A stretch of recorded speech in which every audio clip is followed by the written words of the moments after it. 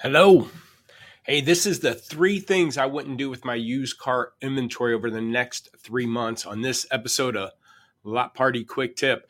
I want to go over the top three things that you guys need to really keep an eye on and again, try to avoid doing while we're going through these next 3 months because it's going to get tricky over the next couple months here. The first thing that I wouldn't do on my used car inventory right now is raise prices on my fresh inventory to offset the losses I'm taking on aged cars. That's going to be one of the first things that a lot of managers do is try to hold out on fresh inventory where there is gross, keep the prices a little bit high, hope that somebody can come in and pay for that $3 to $4 markup to offset the $2 to $3 hit I'm taking on an aged car. When you do that, you're decreasing the odds of a car selling fresh. We want to increase the amount of cars selling fresh. So again, we want to, instead of decreasing the odds of it selling while it's fresh, we need to increase the odds while it's selling fresh. You need to make that $1,500 or $2,000 front end gross to offset that $2,000 gross you're hitting. So don't be afraid to get aggressive on that fresh stuff to keep it moving because you got to think in twos. A 2-month window, meaning a 60-day policy. This 2-day-old car, what's it going to look like 60 days from now? And that's going to be middle of December going into Christmas, and it's going to be a tougher market. So get off of it now. So that's number one. Don't raise prices on your fresh inventory to offset the aged inventory stuff. Second, don't give up on leads and don't give up on leads on sold vehicles. You got a 30-day-old lead. You've been calling and emailing.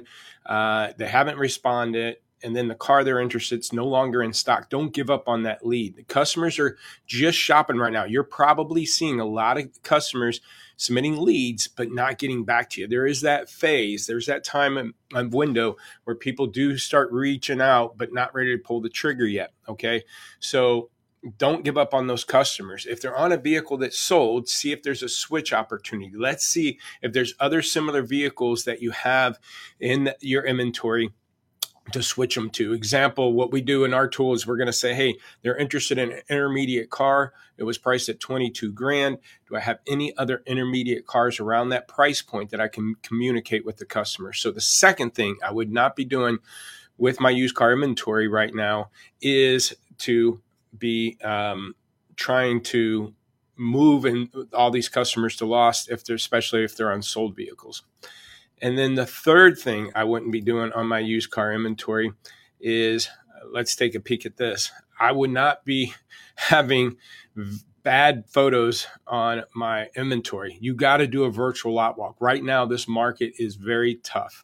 We're going into the fall season. Again, if you got bright green trees in the background, temperature on the dash shot says 90 degrees, and it hasn't been 90 degrees in a month, and the tree leaves are turning, you need to update your photos. But I was also with a dealer. He was trying to understand why it's been slow at this dealership. I took one of his oldest trucks. I mean, right here, this photo necessarily doesn't do justice. I mean, you can see just the dirtiness on the inside of the vehicle there. Look at this back seat, right? Okay, look at this engine.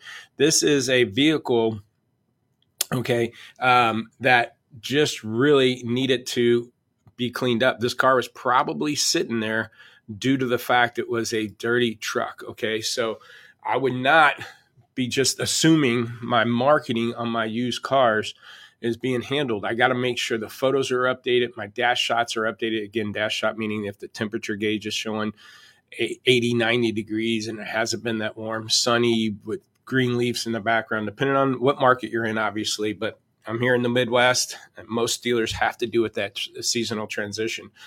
So again, the top three things I wouldn't be doing with my inventory, I wouldn't be raising my prices on my fresh stuff to offset the use. If you want me to validate that with some trending metrics, some information, reached out to me. Second thing I wouldn't be doing is, again, giving up on leads, especially the leads on sold vehicles. Try to switch them to something else. They have to buy something else, might as well be from you. And then the third thing is I wouldn't just assume my used car marketing is going good. You got to dig through every car that you have online, reset the photos, make sure every car is standing tall.